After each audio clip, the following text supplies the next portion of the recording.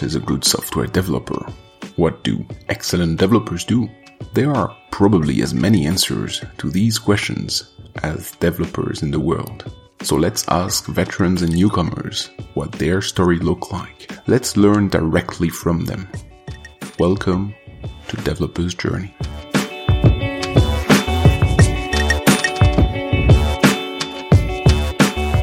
Hello everyone. I'm here live in London with Anne Cahalan.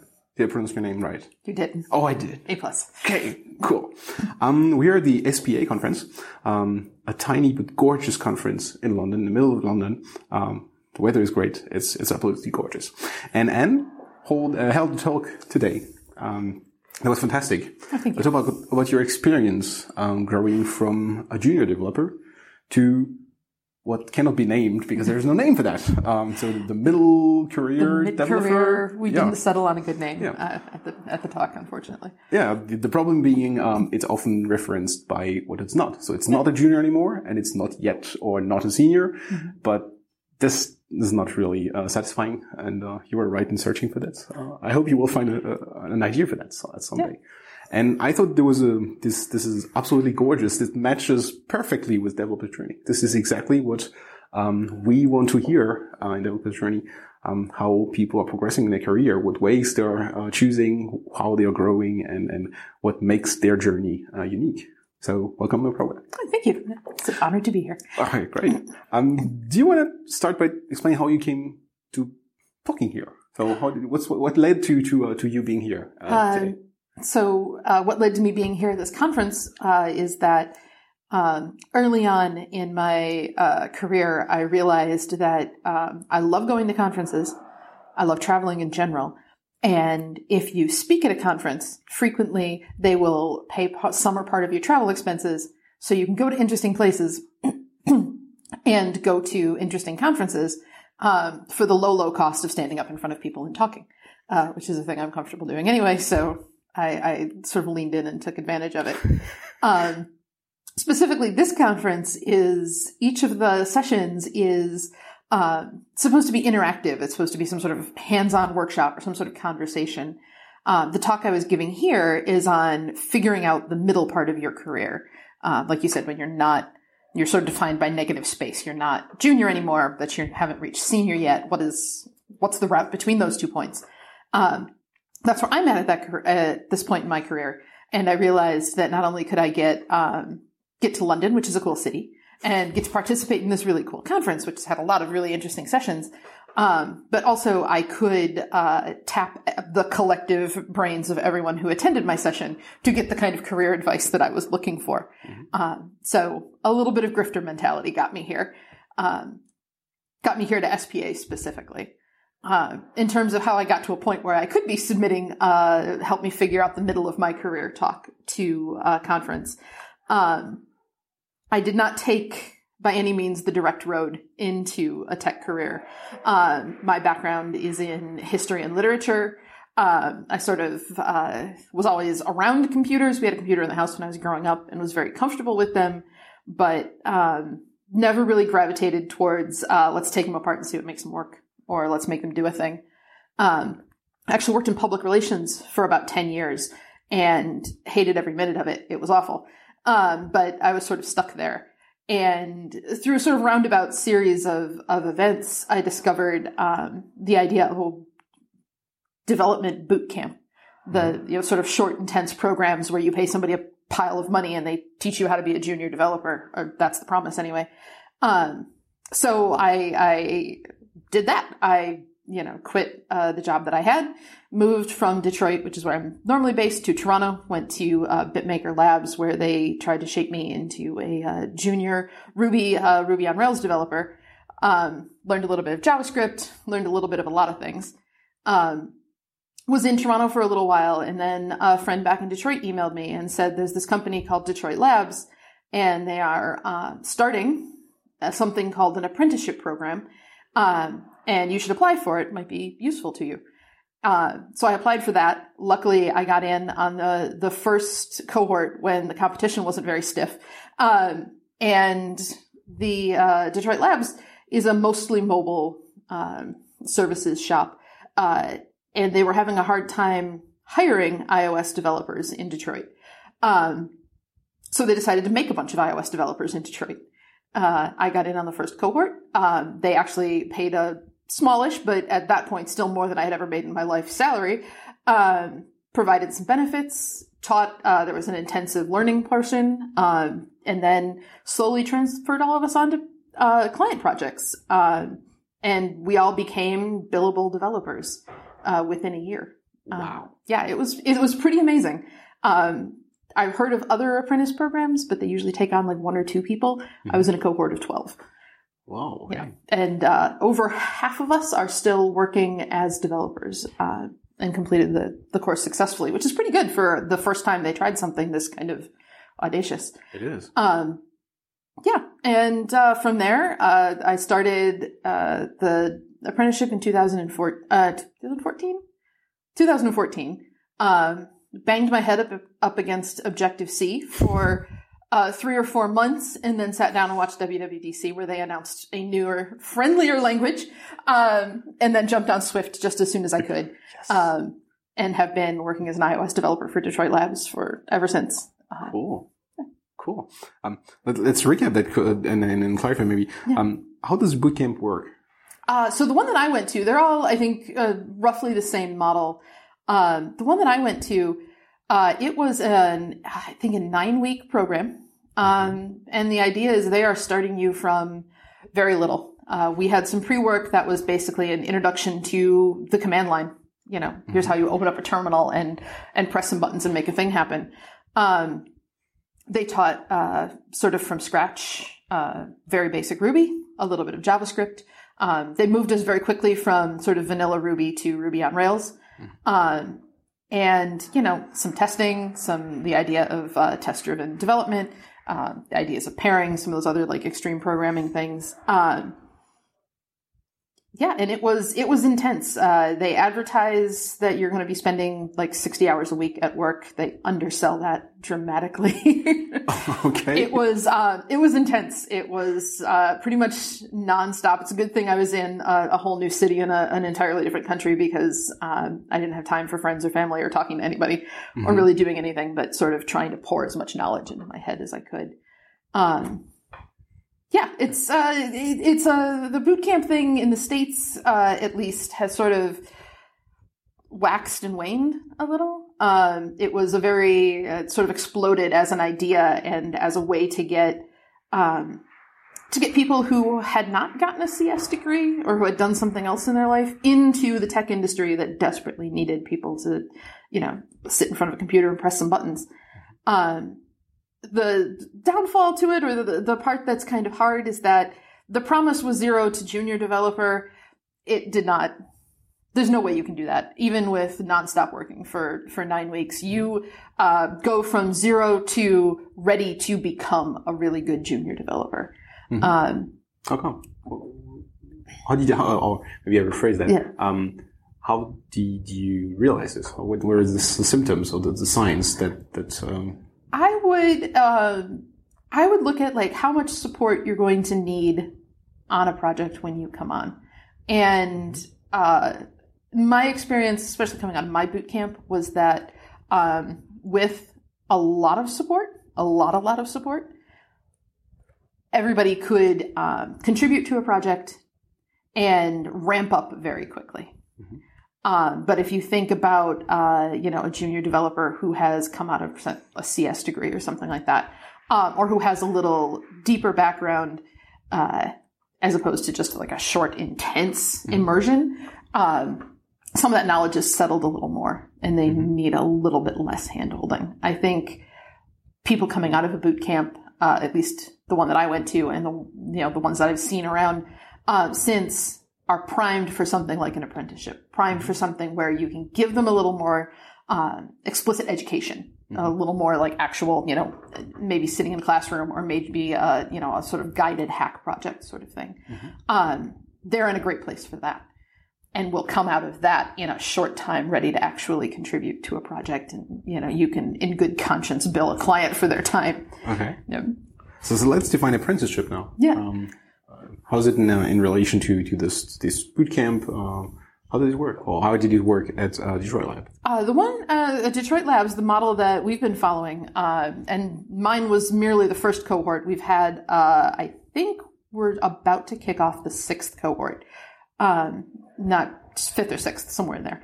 But the way it works is it is a explicit classroom portion where you are sitting with an instructor who is giving you actual hands-on education in the context that you're going to be working in, the technology you're going to be working. We've run them for iOS. We've run them for Android. We've run them for JavaScript. And we actually did a QA one as well. And from there, after you do some classroom sort of guided coursework, there's a lot of sort of structured projects. You work on a small team to build a thing. Usually that's self-directed. Your team decides what they want to build, and you build a thing. And then you break into smaller groups. Maybe a pair is going to make a thing, or you're going to shuffle up those teams. And then eventually you complete a final project that is your work. And that's sort of your chance to prove that you've learned something, and then you could be moved on to a client project. And after that point, you do get moved on as a junior developer to a client project. You'd have to talk to the business people about the juggle of like when we can bill somebody for their time. But the goal is you learn, you prove that you have learned something. You get some experience doing things like reviewing a colleague's pull request and reviewing their code, working in some sort of source control. You get that kind of experience breaking a project down to smaller pieces. All of those things that you're going to need on a real life big girl pants project. And then you get moved on to one of those. And usually with a mentor who is there to, available to you for questions, for pairing. We're sort of thoughtful about like, can this project absorb, a junior who's going to break some stuff and slow everybody down. And then for my experience it was sort of a slow, steady kind of, all right, you get more responsibility. We're going to be a little more hands off. The senior developer that was on the project that I was first on would slowly be like, all right, I can trust you to not set anything on fire while I work on this thing. So I'm going to work on this thing. You just don't set anything on fire. We're going from push model maybe to a pull model. Yeah, exactly. Exactly. How does this relate to the, when I think about apprenticeship, I think about this guild model with apprentice, junior, journeyman, and master. How do you map this? My feeling is that the apprenticeship was over, and now you've reached the entry level of journeyman, and now you're sufficient or proficient enough to be on your own in the world and start learning on your own. Is this how it's supposed to work? That makes a lot of sense to me. That sort of maps to how I think about it, and I think about the sort of things that if you think about guilds or craftsmen or tradesmen, a lot of what you do as an apprentice when you're historically an apprentice carpenter or an apprentice, blacksmith or something like that. A lot of what you're doing is very repetitious, and it's very low stakes. If you think about an apprentice blacksmith making a lot of nails, it's okay if you screw up 1 or 2 nails. We can melt them down and build them again. We're not going to have you machining engine parts just yet. But man, if you keep up with those nails, then pretty soon you are going to make a perfect nail, and we're going to be like, that's great. Now try something more complicated. And that sort of maps to my experience coming out of the apprenticeship. The first sort of project I was put on was a lot of, we need some UI stuff. We need you to make sure these labels are correct. We need to make sure the background color is all good. If you're off by 3 shades of blue, nothing's going to collapse. We're just going to tell you to go, fix the blue. And then slowly moving up to okay, here's this bug. We're pretty sure this is what's causing it. Investigate and come up with a solution. So it's a bug where they've already kind of got an idea what it is. I'm not going to blow anything up. I'm not going to come up with anything too crazy because they've already given me a direction. Explore that, come up with the solution. And then on to here's a simple feature. We need to add another screen to this app. Go ahead and do that. Again, it's a little more complex than just changing a background color, but also not going to be terribly dangerous. Until eventually you do get handed something dangerous where you're like, here, this API call is failing. It's showing up in production. Everybody's screaming. What do you think it is? Yeah. That's really interesting. Really interesting. During your talk, though, you presented your move or the final step of your junior juniorness. Juniorness, yeah. Yeah. The juniorness as being kind of abrupt and being kind felt of that way. which perfectly maps for me with the idea of a journeyman. It's now you know everything. As my master, you say, well, you know everything I know, so now out the door and go in the world, which is kind of what should I do now? Yeah, and that's how it felt when you describe it. Can you describe it again? Yeah, that's how it felt for me. So we had at Detroit Labs, we had. They announced one day that they were going to start evaluating the former apprentices, current junior developers, to see if any of them had progressed out of junior developerdom. And they weren't really clear about what the criteria were or what we were being evaluated against. And I was in a position where I was just the best junior developer I could be. And I felt like I was awesome because I was asking all the questions and I was, encouraging all of the feedback and like taking everything I could and just trying to absorb as much as I could. And I kind of felt like I had gotten really good at this, whatever this thing is of being junior developer. I felt like I'd gotten very good at it. And that was about the moment that they sent an email to the entire company saying, congratulations, Anne is no longer a junior developer. And yay, shoot. Yeah, I know. And in my talk, I describe it as like going from the top of one mountain to the bottom of another one. Mm-hmm. And the complicating thing is a lot of the stuff you're learning as a junior developer is sort of the distinction between simple and easy. It's not easy. A lot of it's very hard. But it's simple in the sense that you're asking a lot of questions that have definitive answers to them. How do I do this thing? Mm-hmm. What's the approach we take here? Like how, it's all a lot of how questions that you can find an answer to. There's a right way to, or at least a better way and a worse way to do things like change your background color. As a sort of mid-career developer, as a sort of journeyman, once you're out of that, now you're facing questions that don't have answers. They're judgment call questions. They're, what's the best approach to take with this particular API to move it to these particular models? There's 1,000 ways to do that. If you're super lucky, one of them's bad. Mostly all of them are kind of okay. Mm-hmm. There was another talk I went to where they talked about how there were three, you're faced with three options. Frequently, one of them is the one you don't want to do. One of them is the one that's going to be really complicated, and one of them is the one you absolutely hate. Mm-hmm. And you got to pick which three of those you're going to go with. Those are the questions you get faced with when you are no longer a junior developer. Absolutely, that's exactly how I picture it. But still, I wonder, you didn't change in one night. So no. What changed? Is it the impression that something else is expected from you? Is it a peer pressure?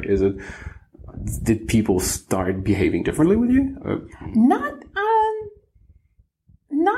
that I noticed at first, but what I started to notice was that my responsibilities, or what was expected of me on a particular project, was changing. One of the things I talk about in my talk was the feedback I got from the project I was on right after my promotion. I spent maybe a solid year after that promotion pretending it didn't happen. I was like, I'm just going to keep being a junior developer because I'm good at that. It's been working out so far. And then I went on a new project and I was like, I'm going to be a junior developer. It's been working out for me great. And the feedback I got towards the end of that project was that I hadn't contributed enough to the decisions that were being made. That I hadn't spoken up enough, that they didn't get my voice heard when there were architecture decisions being made. And that sort of was an eye-opener to me, that like now, instead of as a junior developer, you're expected in those conversations to ask smart questions and sort of absorb what's going on. How are these decisions being made? Sort of take that in. And what I was expected to do now was to contribute to them, to have more than just questions, to have an opinion. And I was not prepared for that yet. Mm-hmm. I like to think that I took that feedback and then started having opinions in my next project, and started being able to, and this was terrifying the first couple of times I did that, to be able to say, you know what, I don't know if that's the best approach. Or to know that, there's this meeting coming up, we're going to be making this decision at this meeting. I need to read up on what this decision is. I need to think about it in terms of, what if there was nobody else in this meeting? And I had to like go sit in a room and come up with a sticky note of like, this is what we're going to do. And actually sort of take a stand kind of. And that was really scary. And I'm still not entirely comfortable with it. I'm not sure one should ever be comfortable with that, but I'm definitely not. It's hard for me to speak with that kind of authority, so I sort of forced myself to do it. That's a good trick. If I might quote you during the talk, I wrote this down because I found it really interesting. Is being a junior is all about getting better, and being not junior anymore is getting good at it.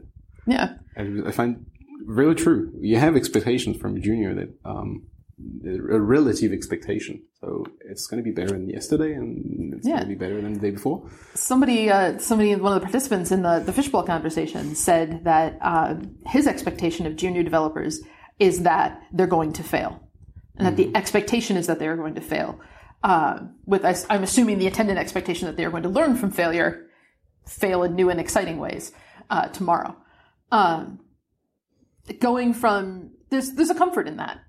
Being a junior developer is terrifying because you always think you're going to set the project on fire and that everybody thinks you're dumb and that you're 2 seconds away from getting fired. Like that's sort of the brain's mindset of a junior developer at all times, or at least in my experience it has been. But there's also a sort of safety there in that people expect you to fail. Nobody expects you to be good. That's something that I tell junior developers now, and I mean it to be reassuring, that nobody expects you to be any good at that. And when they're coming to me frustrated and like, oh, I don't know how to do this. And so, of course you don't know how to do this. If you know how to do this, we, expect an entirely different set of things from you. We'd be paying you on a different scale, if nothing else. There's a safety in that. There's a safety in you expect me to fail.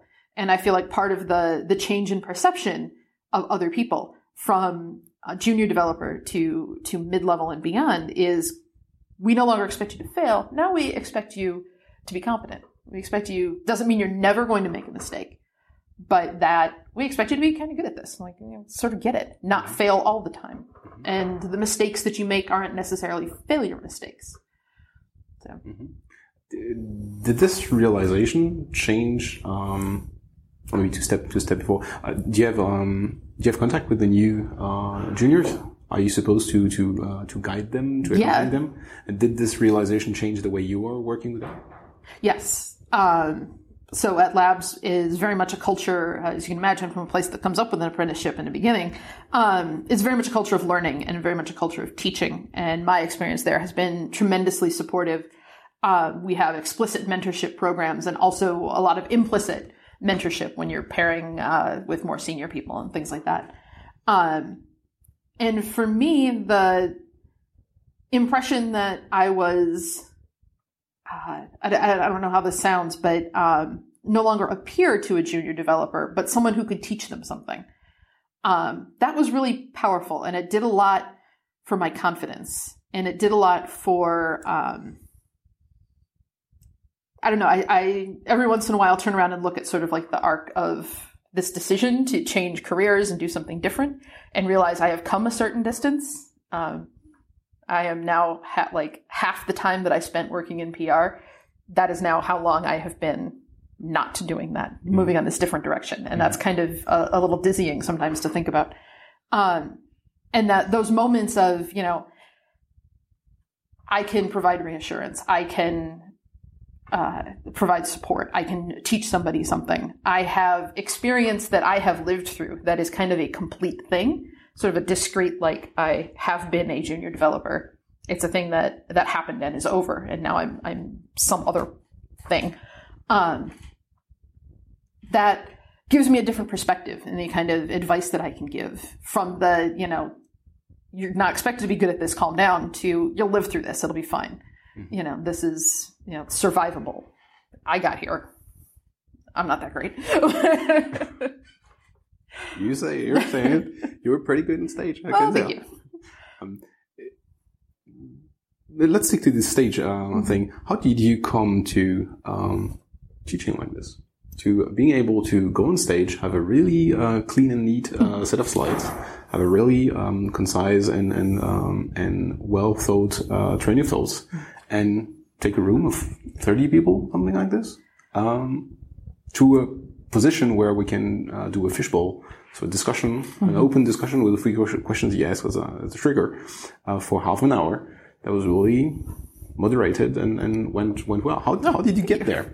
That's a good question. And I'm not entirely sure I know the answer to it. Some people have a fear of public speaking. I've never been, really. I'm afraid of heights and spiders instead. Other people can go up on high things. I cannot. I have done like community theater type stuff. Like I've acted before on stage. So this is, speaking my own words is not as scary as trying to remember somebody else's in order that somebody else is relying upon.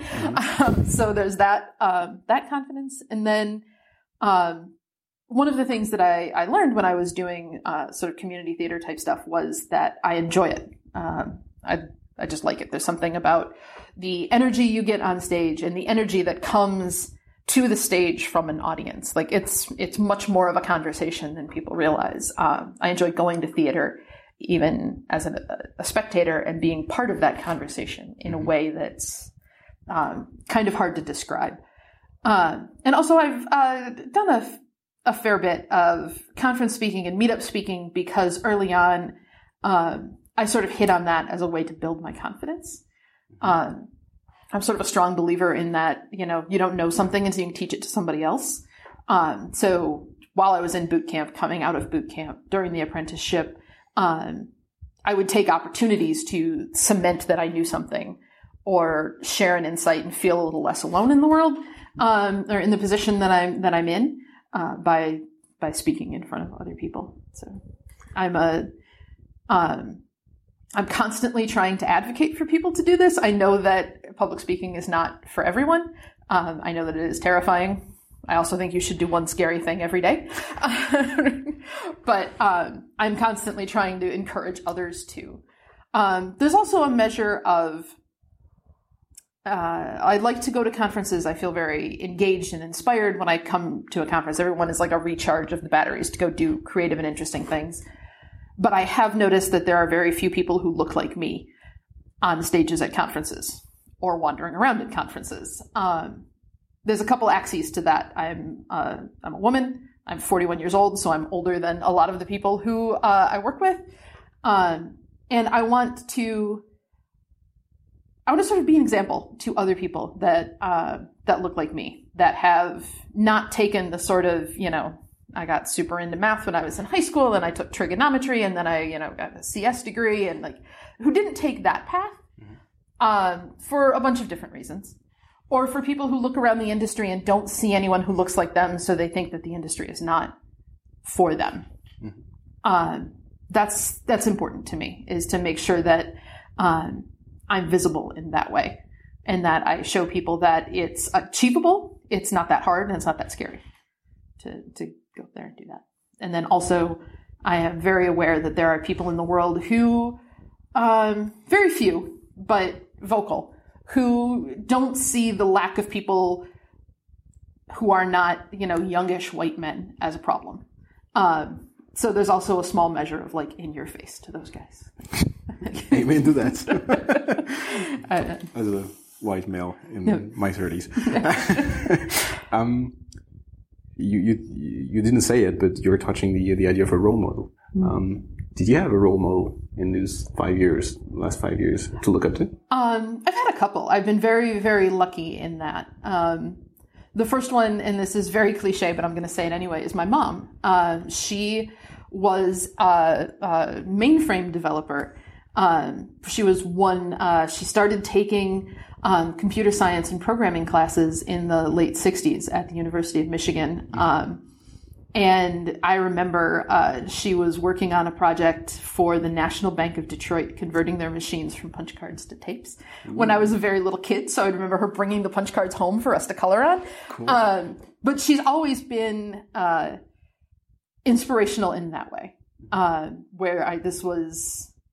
I didn't think that this was a thing that I could do because I didn't have the same math background that she had.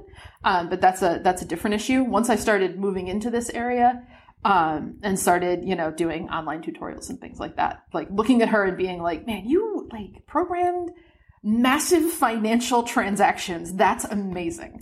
And also she's always been very supportive, vocally in anything I wanted to do. She's always been a main cheerleader. Cool. And then, besides my mom, at Detroit Labs, there's an amazing woman named Erica Langeran who is running our apprenticeship and training programs right now. She followed a very similar path that I did. She was working in, I believe, in psychology, like a psychology field. Also wasn't fulfilled, so she went and taught herself, I believe she taught herself Java, and got herself a job in at a development company in Detroit, and sort of worked her way up the ladder, and has been instrumental in this sort of turning around and pulling people up behind her. And very much the sensibility of Detroit Labs training programs and Detroit Labs apprenticeship programs come from her, and from this idea that anybody can do this given sufficient time and space and nurturing to do it. And also she's a great cheerleader of anybody. If you are ever in a moment where you are doubting yourself and you need somebody to tell you that you're great and you can do it, Erica's always right there. She's pretty amazing. That sounds like a great mentor. Yeah, personally. She's probably the main professional mentor I've had, and I wouldn't trade it for anything. Mm-hmm. Have you had the chance to replicate this with the next generation, the fifth generation cohort of your apprenticeship, or maybe the fourth or the third? I certainly try. Detroit Labs has a program. We're committed to being a flat organization with very little sort of formal leadership and structure and hierarchy in the traditional sense. So we launched recently a program of guides where you are, like, every employee has a guide. Then there's a cohort of guides. There's the people you turn to for career advice or for problem resolution, or any number of things. All of the things that you would go to a really good manager for, except for the part where we're the boss of you, because we're not. Mm-hmm. And I am. There are some amazing people that I am guiding who are incredible and smart, and are the ones that are not more senior than me already are going to be any minute now. And I spend a lot of time thinking about the people who have mentored me, and like, what would they do? What would Erica say in this minute? What would my mom say right now? And luckily they're both still around, so I can ask them. But but I very much try and follow the model and think about how I could not have gotten where I am at now if I didn't have a lot of support and encouragement, and to make sure that that's available to the people that I'm sort of formally mentoring in that way or guiding in that way, and also as informally as much as possible. One of my best friends right now is somebody who our friendship started. She was in the cohort after me in the apprenticeship. And out of the blue, she texted me one day having sort of a panic attack about how hard everything was and how, and I have no idea why we're friends, because my response was, yeah, it's super hard. You're doing a hard thing.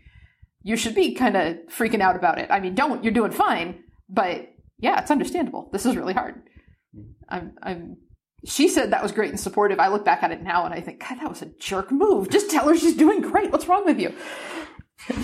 Yeah, but I think that's exactly the career advice and the support that's needed in such a moment, and the thing that only a mentor can do. I've had similar discussions with my mentees where they say, well, you were there at the right moment to say the right thing, and this was not what a friend would have said, not the kind of comforting, reassuring comment that we expected from a supported person. It was instead the hard truth, but in a neat way that was helpful. Okay. And so I'm not totally surprised by that. That's what I've seen work. So no, all right. I'll stop kicking myself for that one, but I still feel like you can pat yourself on the shoulder. It sounds great. It may be a bit early to ask this question, but did you learn something from the feedback of your talk or discussion? Are you taking something with you? Many notes. I think you wrote something like 12 post-its. A giant pile of post-its. There were a couple of things. Two really concrete ones. I think one of them came from you, actually, was to keep a log of sort of the successes that you have, and to set aside time every week to do that. I already kind of do that when something big happens, but the idea of celebrating every week, you accomplished something, you did something you should be proud of. That I'm definitely going to, like, that's going to be a calendar entry. Yes. Because I do think if we do mark that stuff as it happens, it tends to be the big things and not the little stuff. And I'm a firm believer that the sort of life and universe is made up of a bunch of little things, so you should pay attention to those. Then the other one, which I am going to start as soon as I get home, is the woman who said that her office or her Women in Tech support group, it was one or the other, has a channel in their Slack or HipChat or whatever for Friday bragging, about like a chance to sort of turn that little successes each week into something that the community can celebrate, the whole company or everybody. I think that's the sort of thing that to not just have, look at the cool stuff I did, I have this little private log of it, but to publicize that a little so that the small successes get seen by everybody else and also get applauded by everybody else. And, you know, there's a power in having people say, hey, you did a great job. Whether it's a small thing or a big thing, it's, you know, I think the tech industry gets a little competitive and weird and, you know, all it's toxic in a bunch of different ways. And one of the ways to stop that is to, within your own small little bit of it, remind each other that you're doing something cool and sort of lift each other up as much as you can. Aiming to that. I picked up that one as well. Yeah. I really need to implement that as well. That would be really cool. That sounds like two great ideas. Not because one of them was interested by me, but this Friday bragging as well. Yeah. It's cool. Very Thank cool you. Talking to you. I think we have a wrap up point. Where can the listeners find about you or? You can find me. I am north of normal on just about everything. Okay. So I'm north of normal on Twitter, and I'm on GitHub, and you can email me at northofnormal@gmail.com. Working on getting a website, but it'll get there someday. Is there a story behind the North of Normal? You know, when I first got my Gmail address, I was trying to come up with something clever, and I was trying to come up with something that would be a good blog title. And this was well before I was thinking about the tech industry at all. And I was trying to think about where I was in life and what about my personality I would want to highlight. And I like to think that I am a little bit north of normal myself. A little bit, you know, it's within sight, but I'm not quite there. Cool. So that's sort of how I envision that. Cool, very inspiring. Thank you. Cool, great. So I encourage people to get in touch with you if they had some more questions or they were inspired. Please do. Some of this. I will add say the different links to the show notes where you can find you. Thanks. And hope to be talking to you again in a few years when you're further in your career and a little further down the road. Yeah, you can look back at this and say, "Whoa, how very wrong I was." Maybe. Or you say, "Wow, I was somehow right." We'll see. Cool. All right, thank you very much. This was great. It's great talking to you. Yeah. Dear listener, if you haven't subscribed yet, you can find this podcast on iTunes, Stitcher, Google Music, and much more. And if you like what we do, please help your fellow developers discover the podcast by rating it and writing a comment on those platforms. Thanks again, and see you in 2 weeks.